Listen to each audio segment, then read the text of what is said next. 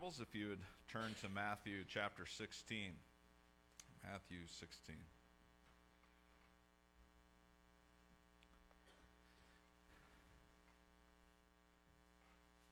I was reflecting on this morning's message,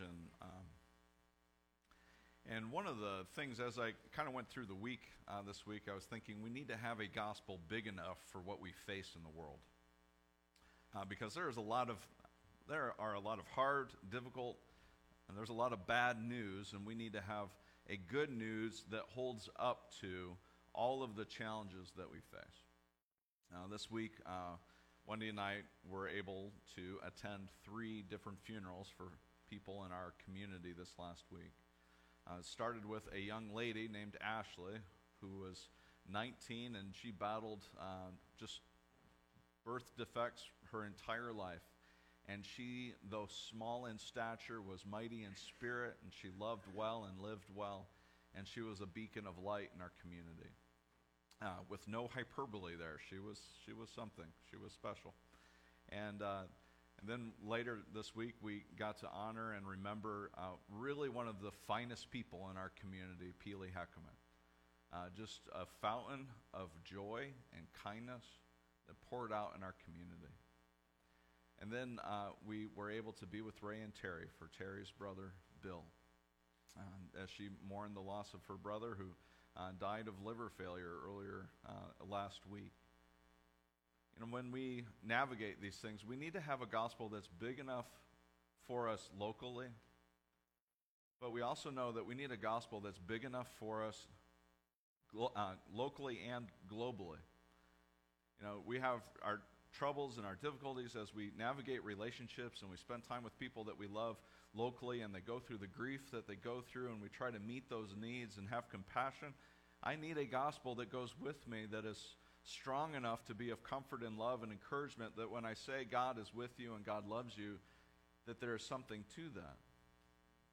There is meaning and hope behind it.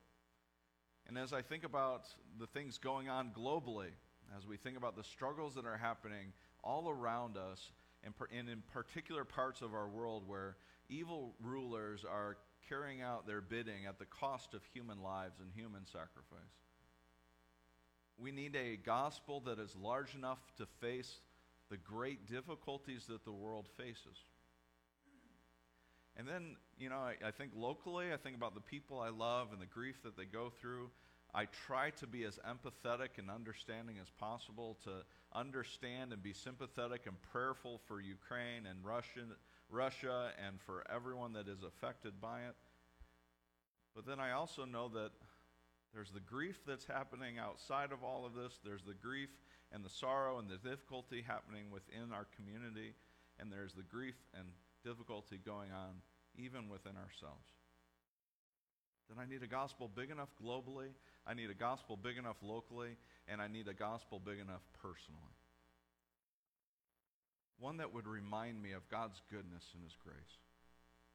One that would remind me that when I have failed, when I try to control things, when I try to seek my own will and my own desires, my own pleasure over and above everybody else, when I find myself in sin and brokenness and despair, when I find myself facing all sorts of trials and temptations,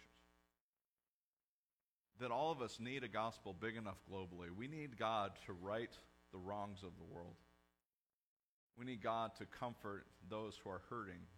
We need God to right the wrongs locally and seek justice and peace and care and love. And we need those very same things in our families. We need those very same things for us personally. And what Jesus presents to us in Matthew 16 is a gospel big enough for all of it. Big enough to know the needs of the world, and personal enough to know the griefs and the sorrows and the brokenness and the sin and the despair that all of us carry. So Jesus calls to us in this text to come and follow Him. Let's begin with prayer and dig into His Word. God, we love You. We need You. As we face so many challenges as we look at the world around us. We thank you that the good news that Jesus proclaimed is greater than death, greater than sin, greater than the powers that are upon us and pressing down, that your kingdom is greater. God, in a world of shaking kingdoms, your kingdom cannot be shaken. As your Son said before Pilate that he is truly a king, Lord, he's a king we can trust, a king that we can rely on, a king that is unlike any other king that went before him or any that would attempt after. So we come to you today. Share a good news with us today that's big enough to handle the suffering, big enough to handle the brokenness, significant enough to deal with the sin and the suffering of a hurting world. Lord, that today we would leave encouraged knowing that Jesus is King and we can trust in you. We love you, God. Open our hearts now. Open our minds. Help us to hear from you through your Spirit and a word of encouragement, love, and grace today. We love you, God. It's in Jesus' name. Amen. In Matthew 16, we've jumped ahead. Last week we were in Matthew 13, and there's a lot that happens between 13 and 16, but the basic rundown is this. Jesus feeds a whole bunch of people. He feeds them a lot, and even though he has little, Jesus gives them and fills them and blesses them, and he does it twice. And amidst all of that, there's also these questions from the Pharisees, and they're wanting to know if there would be yet another sign. And Jesus is kind of like, how many signs do y'all need? Like, how much do you need to understand? And so then Jesus, he asks this question. And I shared this passage only from Mark a few weeks ago, and so I don't feel the need to belabor it, but I want to just remind ourselves of what Peter says. He is asked the question from Jesus, who do people say the Son of Man is? Jesus asked all of his disciples, and he says, well, some of them say John the Baptist, others say Elijah, others still say Jeremiah, that you're a prophet. And Jesus says, well, who do you say I am? And Peter chimes in and he says, you are the Messiah, the Son of the living God. So Peter is affirming in Matthew 16:16 that Jesus is Lord and Savior. That Jesus is the Messiah. He is the one who is going to come and rescue the world. This Jesus is the one they've been waiting for. And Jesus is like, all right, Peter, you got it. God helped you understand it, and here you are. And I just want you to know that this is what we're going to build the church with, is people who believe that Jesus is Lord and Savior. And there is nothing in the world that's going to prevail against this. Not even death itself, not even hell itself will prevail against this affirmation and truth that Jesus is Messiah and Lord, and we can trust in him. That is a part of our gospel. This gospel that is large enough to face the global, personal, and local problems that we understand are going on, this is part of that good news that is greater than the bad news, greater than the difficulty, greater than the suffering. And so as we look at Peter's confession, then it's immediately followed by Jesus, and Matthew is throwing this in there so we start understanding and picking up that there is a tension that's brewing. And it's in Matthew 16:21 where we'll pick up reading our text. From that time on, Jesus began to explain his disciples that we must go to Jerusalem and suffer many things at the hands of the elders, the chief priests, and the teachers of the law, and that he must be killed on the third day and be raised to life. Peter took him aside and he began to rebuke him. Never, Lord, he said, this shall never happen to you. Jesus turned and he said to Peter, get behind me, Satan. You are a stumbling block to me. You do not have in mind the concerns of God, but merely human concerns. Then Jesus said to his disciples, whoever wants to be my disciple must deny themselves, take up their cross, and follow me. For whoever wants to save their life and lose it, for whoever wants to save their life will lose it, but whoever loses their life for me will find it. What good will it be for someone to gain the whole world, yet forfeit their soul? Or what can anyone give in exchange for their soul. For the Son of Man is going to come in his Father's glory with his angels, and then he will reward each person according to what they have done. Truly, I tell you, you who are standing here will not taste death before they see the Son of Man coming in his kingdom. Today, I would like to talk to you about the gospel, the good news that we have in Jesus Christ, that he is King. And what we have is the complete gospel is this, that Jesus is the Messiah, as Peter confesses. And he is also, and what Peter fails to understand, but what Matthew, Mark, and Luke tried to communicate over and over to us, especially in Mark 8, 9, and 10, is that Jesus being the Messiah, he is also something that they totally unexpect. They don't expect this. This is beyond them. That Jesus is the Messiah, the one who would be king and take over and reign, and he is also the suffering servant. These were two foreign concepts that sort of, in the first century Jewish person's mind, they were incongruent. They were oil and water. And oftentimes it's incongruent for us too, right? That how does a king die and reign? And we can understand, we can be a bit sympathetic towards, like, let's go take over. And he says, oh, by the way, guys, we'll get there. Before we get there, I'm going to die. It's like, well, that's not how we planned it, right? And so we've gone over this, and I've preached this message several times of this point of understanding that Jesus is the Messiah, but he is also the suffering servant. And what I believe and why this is so important is this is what makes the gospel as powerful as it is. Because Jesus is willing to die and lay down his life for what kingdom he is bringing. This suffering is a part of the labor pains of bringing the kingdom into fruition. And so we can't have the joy, we can't have the celebration, we can't have this understanding and new life without the suffering and death of Christ. Because it's in his suffering and death that we see the resurrection, and we have the hope of victory over death, the victory over sin, the victory over suffering, the victory over all of the bad. To have someone greater than the bad in the world, you have to have one who is willing to enter into the suffering and prove himself greater. So I'd like to say this, and not really coining my own phrase here, but just calling this the complete gospel. We kind of cut the gospel in half in our lives when we say we want Jesus to lead us, but we don't want the pain. We want Jesus to lead the way and make everything right, but we don't want to endure the cross with him. And so what we do is we fracture the gospel. And I'm here to say this morning that if we want a complete gospel, if we want one who will stand with us, we need to have both in tension. And as incongruent as it is in our minds, we have to remind ourselves the power of the resurrection and the hope that we have in Christ, that he is greater than death, he's greater than sin. And so we hold this in this sort of balance, because there is a counterfeit gospel out there. And Peter, he stands up for the counterfeit gospel.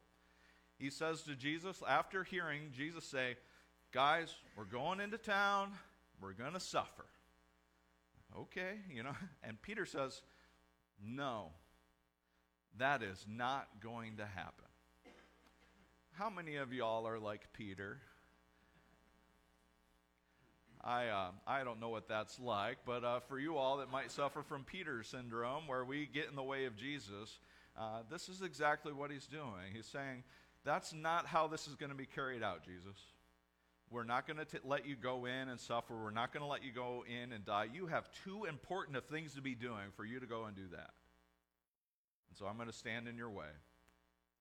And Jesus says to him some of those most famous words that sort of echo in our own hearts and our own minds. He says, get behind me, Satan. Get behind me. I don't know how many times I've studied this text, and I picked up on something that I'd never heard before, or at least it's the first time it actually connected. And it came from Craig Keener's Matthew commentary, and he says that, when we think about disciples, they always followed behind their rabbi. So If you were thinking of following Jesus, and wherever Jesus went, you would physically walk behind Jesus. It served a purpose. It was a visual reminder that I am following, I am trusting, I am listening, I am hearing. And so when Jesus figuratively stands in the way of Jesus and blocking him from going to where he needs to go, Jesus' words then, and even in the text when it says Jesus turns to him, as this sort of physical reminder that who's in front and who's leading, he says, get behind me. The sin that Peter commits is sort of standing in the way and usurping the role of Jesus. Who's the boss? Well, it's not Peter. We are following Jesus. And so it's this really important thing that happens is that Jesus is literally placing Peter where he needs to be. Get behind me. You're not out in front of me. You're not the one who's guiding the ship. You're following me.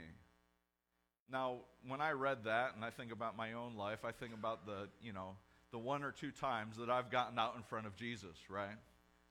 Where I've wanted Jesus to come along and follow me. It's like, come on, come along, Jesus. Come and follow me. I'll show you what we need to do. And getting ourselves out in front of Jesus and carrying out our own sort of personal missions. And what the complete gospel calls us to is complete surrender. That's what it is. It's this complete surrender to the one who is suffering and the one who is dying and the one who is going to reign. It's complete surrender to him. And that's the sort of wrestling match of our lives, is this willingness and this desire to say, as a follower of Jesus, I will lay my life down. Right? It is that statement on repeat every day. And we have found ourselves in life in a wrestling match with that very concept and idea. Will I lead today, or will Jesus lead me? And what we all need to wake up and say to ourselves every morning, and what we need to ask the Spirit to do for us, is just simply say, get behind me. Let the Spirit say to you, get behind me. I will lead. I will show you the way. You follow me. It's the dying to self. And that's what Jesus calls them to. He says, after he rebukes him, he says, whoever wants to be my disciple must deny themselves and take up their cross and follow me. That's what's happening here. Peter's saying, I'm out in front, Jesus. And he says, that's not what this is, Peter. Get behind me. Get behind me. And remember what discipleship is. Discipleship is denying self, taking up your cross, and following me. Peter, he's perfect from then on out, right? Y'all have read your Bibles. He continues to struggle with the idea, but we have to have for ourselves a complete gospel where we understand Jesus as suffering servant and the Messiah King who's going to right the world. And we need to understand that we try and operate in a sort of a counterfeit gospel that says that we can follow Jesus without any of the difficulty. That we can follow Jesus without any of the laying down of our lives. That we can follow Jesus without any of this sort of denial of self. It's like, give me eternal life and give me cake too. I don't know, the proverbial, have your cake and eat it too sort of thing. That we would have a life without the difficulty and all of the blessing. It's the story without the gore. It's what Dallas Willard called a counterfeit gospel. He called it vampire Christianity, where we want all of the blood and all of the blessings of Jesus' blood, but we don't want the cross. We don't want the way of Jesus. We don't want the denial of self. We want all of the blood, but not the ways of Christ. And that's a counterfeit gospel, and it's a gospel that's not big enough to handle the problems of the world. Not to throw shade at people, but there is a counterfeit gospel that gets preached all the time. And it's a bit audacious for preachers to condemn what other people are preaching because, I get it 100% right all the time, right? I read old sermons and I think, why did I do that? So ego aside, there is a health and wealth, prosperity gospel that you couldn't go into the heart of Africa and preach. But it makes sense here. If the gospel doesn't make sense here and there, then it's not the gospel. Right? And so when we think about a counterfeit gospel, it has to be big enough for the global problems in the world. And the one that's big enough for the global problems in the world is a king who suffered and died and laid down his life and raised to the dead and is seated at the right hand of God. And he was with God in the beginning. He's the firstborn over all of creation, and he's the new creation. And he has died for you and has rescued you from sin and death and brokenness and suffering. And he reigns as king, and his kingdom is for you. That will preach anywhere, because everywhere needs to hear it. A gospel big enough for the problems is a Savior big enough to bear the burdens of the world, and he's laid his life down for us. We must throw away the counterfeit because it's not good enough. We must deny ourselves and follow him. Take up our crosses and die with him. I don't like that message any more than anyone else. I like being in control. I like leading the way. I like having my way. And I'll be honest, I keep this intention in my heart more times than I want. God, I'm not willing to give that up. My life is really, really comfortable right now. I don't know that I could lay this down. There is power in this gospel that should inspire us and remind us that we can lay our lives down because the gospel is big enough, because it raises Jesus to life. I can die to self because my Savior did.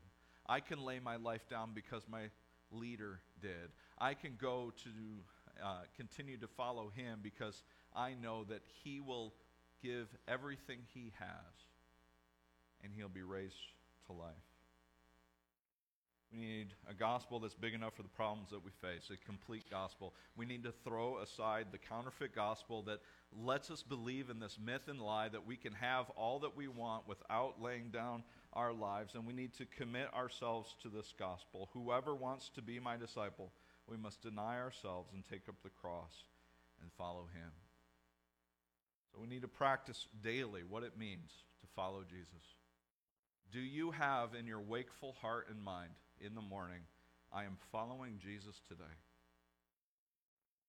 You wake in the morning thinking, I am laying my life down. I have an agenda. I have things to do today, but I am letting Jesus lead the way in every step of those things. Every step of the way and how I interact with people. Wendy and I, we've talked about the drop-off line.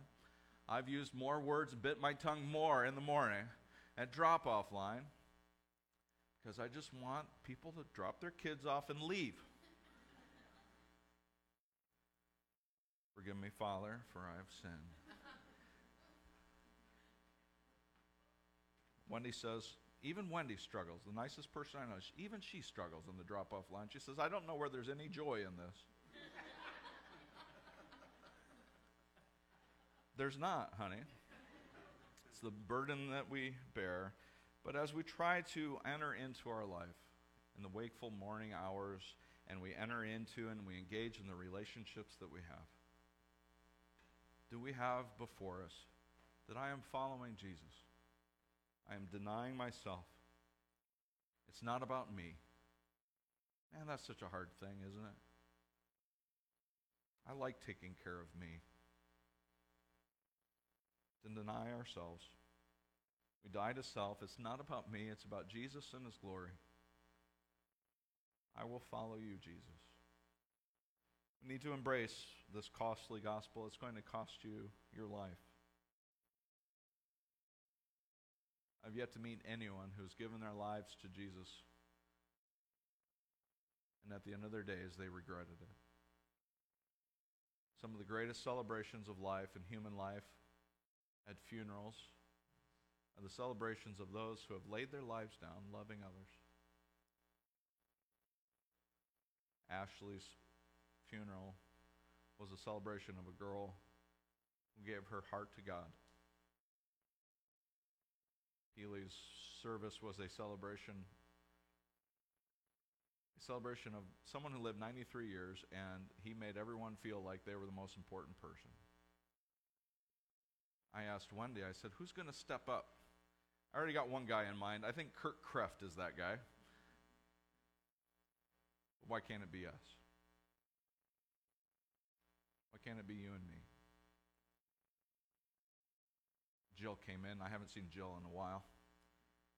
And we were talking, and then I was trying to be attentive, and then two boys started wrestling in the vestibule.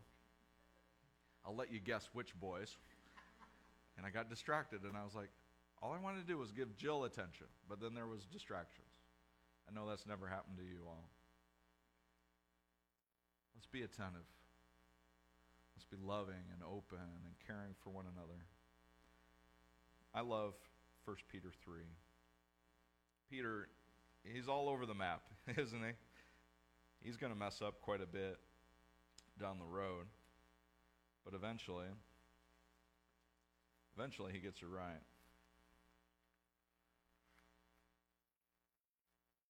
Pages aren't turning very well. 1 Peter 3. 1 Peter 3 and 8. Finally, all of you be like-minded. Be sympathetic. Love one another. Be compassionate and humble. Do not repay evil with evil or insult without insult, or on the contrary, repay evil with blessing. Because to this you were called, so that you may inherit a blessing. For whoever would love life and see good days must keep their tongue from evil and their lips from deceitful speech. They must turn from evil and do good. They must seek peace and pursue it. For the eyes of the Lord are on the righteous, and his ears are attentive to their prayer.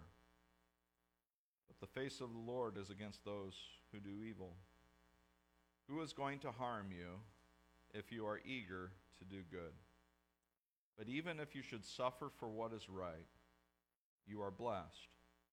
Do not fear their threats. Do not be frightened.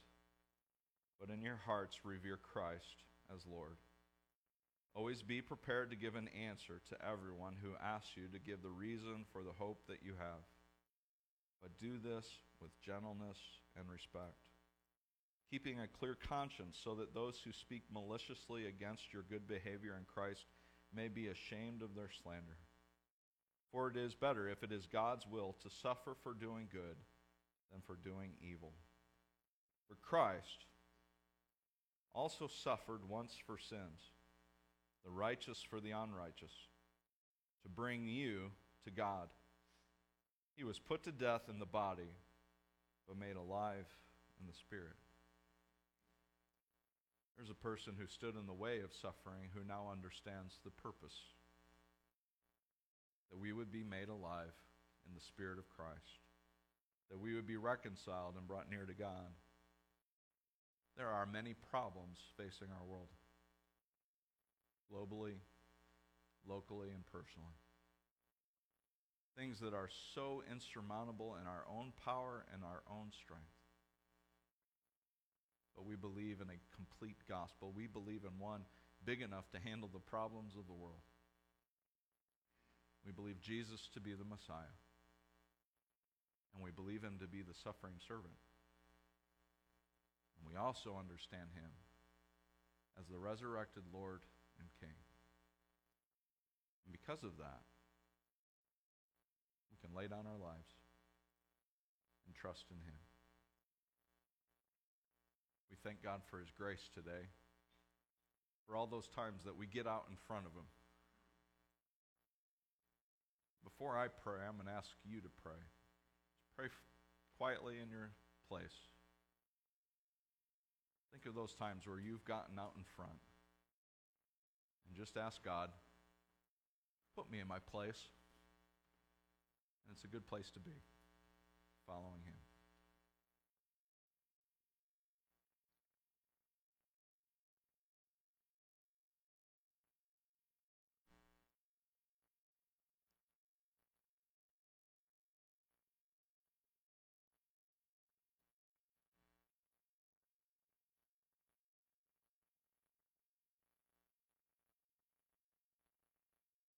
Heavenly Father, we love you and thank you for meeting our repentance with your grace.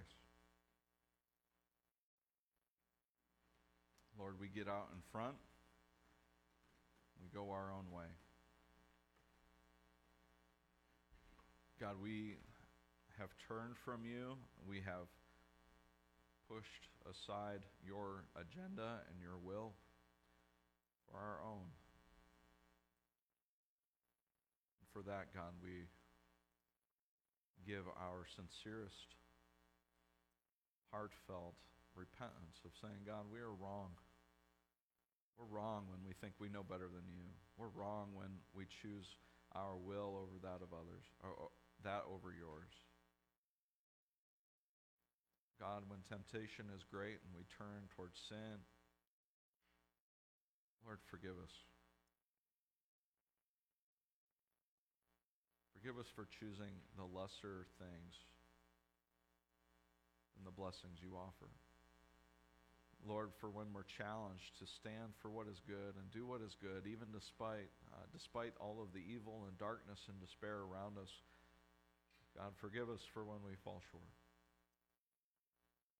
Meet us today, Lord, with all of your grace that's poured out at the cross. Meet us today with your mercy and your love, and remind us just how quickly you forgave David of his sin. It's just how quick you forgive ours. Lord, you forgive us our sins. You forgive us our debts. You forgive us our brokenness. You forgive us of our past. Lord, we come today before you, grateful for the cross, grateful for what you have given us through your Son. So as we live this week, Lord, help us just make one more step with you, inching closer and closer to the way of Jesus in our everyday life. Thank you for making us new. Thank you for your Spirit. Thank you for being with us. Thank you for your love. Tend to our hearts, God. Draw us near to you. Be our good shepherd. Lead us to life. It's in Jesus' name.